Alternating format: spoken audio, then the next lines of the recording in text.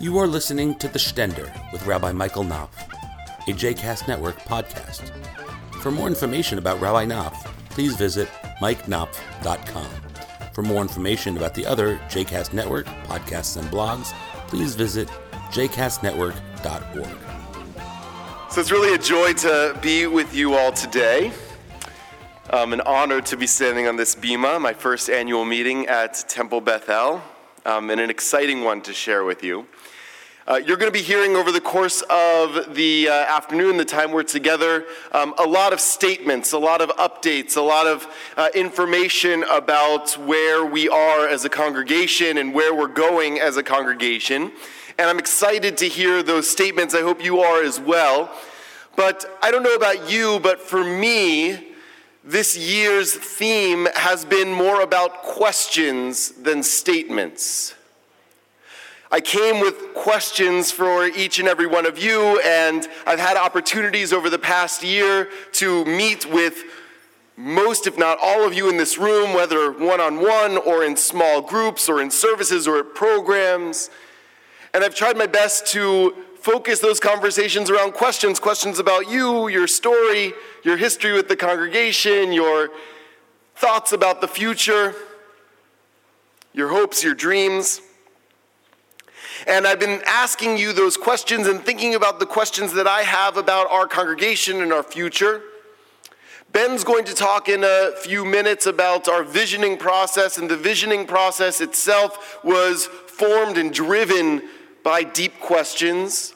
And where we are in the visioning process is shaped by, Ben will tell you, 6 questions that we're asking. And so as I was thinking of this theme of this year being about questions, said, well, I'm supposed to give a Devar Torah at the annual meeting, and we're going to hear about the state of our congregation. And I guess my role in some ways is to talk about the spiritual state of our congregation as I see it. And so it struck me that maybe I should ask or think about what God's questions might be for us. And so it turns out that the Bible doesn't have a lot of questions that God asks, which makes sense. The seminary word that many of you may have heard before that is often used to refer to God, although if you were here for Rabbi Artson last week, we may not totally agree or believe with this premise anymore, but the seminary word anyway is that God is omniscient, that God is all-knowing, right? And an all-knowing being doesn't really need to ask questions, because why ask a question that you know an answer to? I know there's some lawyers in the room that know why you should ask a question that you already know the answer to, but I'm not sure that that is necessarily what fits for God. No offense to the lawyers. But in any event, there are not many questions that God asks in the Bible, at least. There are really only a handful. And I want to think about 3 of those questions this afternoon. And that's really 3 of maybe like 5 or 6. I mean, there's really not a lot. So here they are. The first one, the very first question God asks in the Torah, comes in the book of Genesis after Adam and Eve eat the fruit of the tree of knowledge and good and evil, and they hear God walking in the Garden of Eden, and they go and hide from God. And God says, Ayeka, where are you? That's God's first question to humanity, God's first question to us. Where are you? Which is a question that God asks each of us personally, individually, in each and every moment. Not geographically, where are you? Or I assume that that's a relatively easy question to answer. But spiritually, emotionally, physically, mentally, where are you? That's the first question that I would pose to us as a congregation as we gather for this annual meeting. Where are you? Where are we? From my perspective, in thinking about that question, answering that question, I would say we are a congregation on the move, a congregation on the grow, a congregation that is stronger today than we were a year ago today, a congregation whose membership has grown over the course of the past year, a congregation whose leadership continues to be inspired and visionary and strengthened, and we will install new leaders today who continue in that great tradition, a congregation that has a deeper and firmer and more profound sense of its own purpose and its own direction, and is prepared to make bold and visionary steps in order to pursue and achieve that direction. And so when I ask, where are we? I can't help but rejoice at the incredible strength of the position in which we find ourselves that enables us to move from that strong position to another one in the coming year. Michael lechael, mikoach lekoach, from strength to strength. The second question God asks, very shortly after that question, Ayeka, where are you, is after the children of Adam and Eve, Cain veHevel, Cain and Abel, have a little sibling tiff, if you will. Cain and Abel both give offerings to God, and God accepts Abel's offering. He was able to do it very well. Okay? That was for you, Brian. Cain wasn't. And so Cain, in a fit of jealous rage, kills Abel. And God calls to Cain and says, Hevel achicha, where is Abel your brother? Famously, Cain answers that, Vayomer lo yadati hashomer achi anochi. Cain answers, I don't know, am I my brother's keeper? But the question, where is your brother, is, I think, a profound question for us at this moment in our congregation's history to consider and meditate on and reflect on. Because we as a congregation are only as strong as we are able to take care of every person who enters into our jurisdiction, every person who enters into our line of sight, every person with whom we encounter, and say, have we met the needs? Have we encountered them in the fullness of their humanity? Have we embraced them with the love of God and God's Torah and brought them closer into a deeper and growing relationship with Jewish wisdom and practice and community? And so if we ask ourselves, where are we also have to ask ourselves, where is our brothers? Where are our sisters?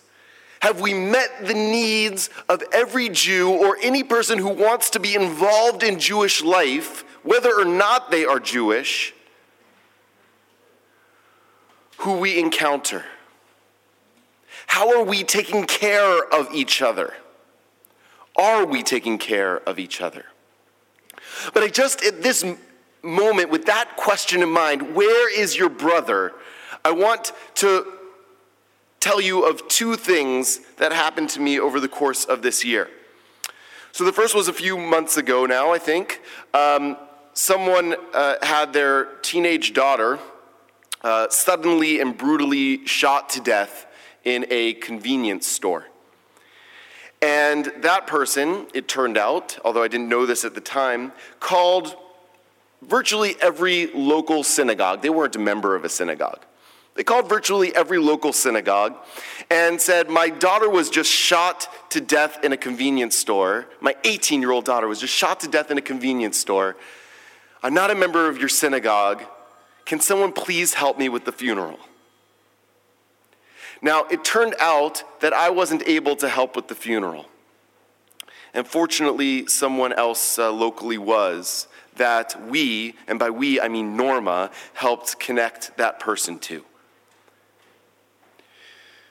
But I called the individual to express my deep apologies for not being able to do the funeral and to express my condolences over the loss of his daughter. He's a Russian immigrant to Richmond. And he said, I appreciate so much your call, and I appreciate so much the help of Norma in your office. You know, I called every synagogue in town, and yours was the only one who called me back. Hevel achicha, where is Abel your brother? And if that story is an indication of our response to that question, I would say, going back to the first question, where are we?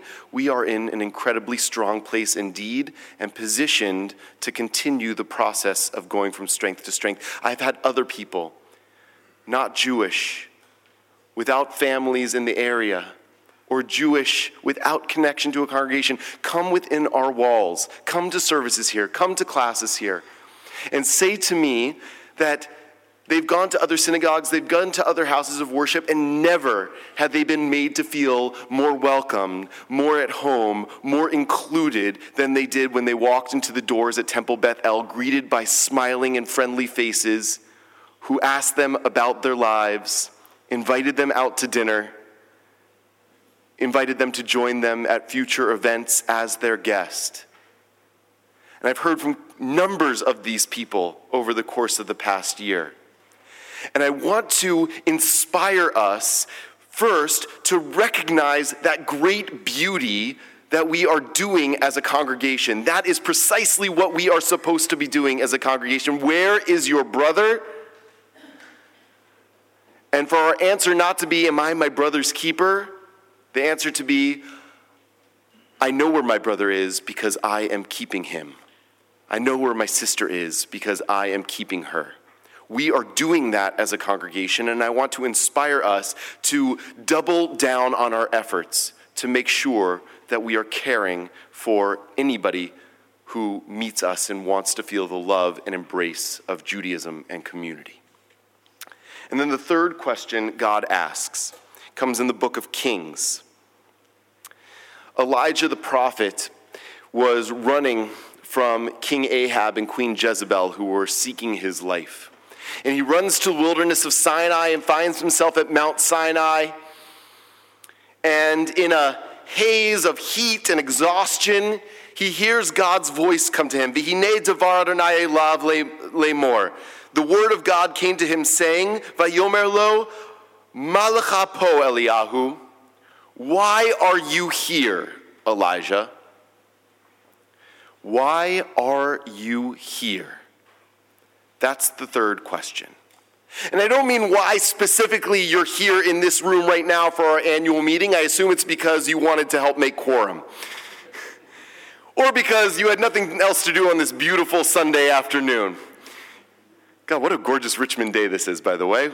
Let's give thanks to God for that. But why are we here as a congregation? What is our fundamental purpose for being? We have talked about and thought about that question in many different forums, in many different formats over the course of the past year. And in particular, Ben is going to talk about the conversations we've had around that question with the Visioning Committee, which has tried to synthesize all of our learning as a team around that question. And our conviction is, and God's conviction is in talking to Elijah in this passage, that it's impossible to move forward. It's impossible to have a sense of strength and success if you don't know from the get-go why you're doing what you're doing in the first place. What is our purpose for being? And that is what we want to, in addition to all of the awards and installations and celebrations and self-congratulations, which is really due today, to ask ourselves to begin to reflect upon the question of why are we here? Why do we exist as a congregation? What are we hoping to accomplish in our community? What change, what difference are we hoping to make in the broader community and in the world around us? Why are we here?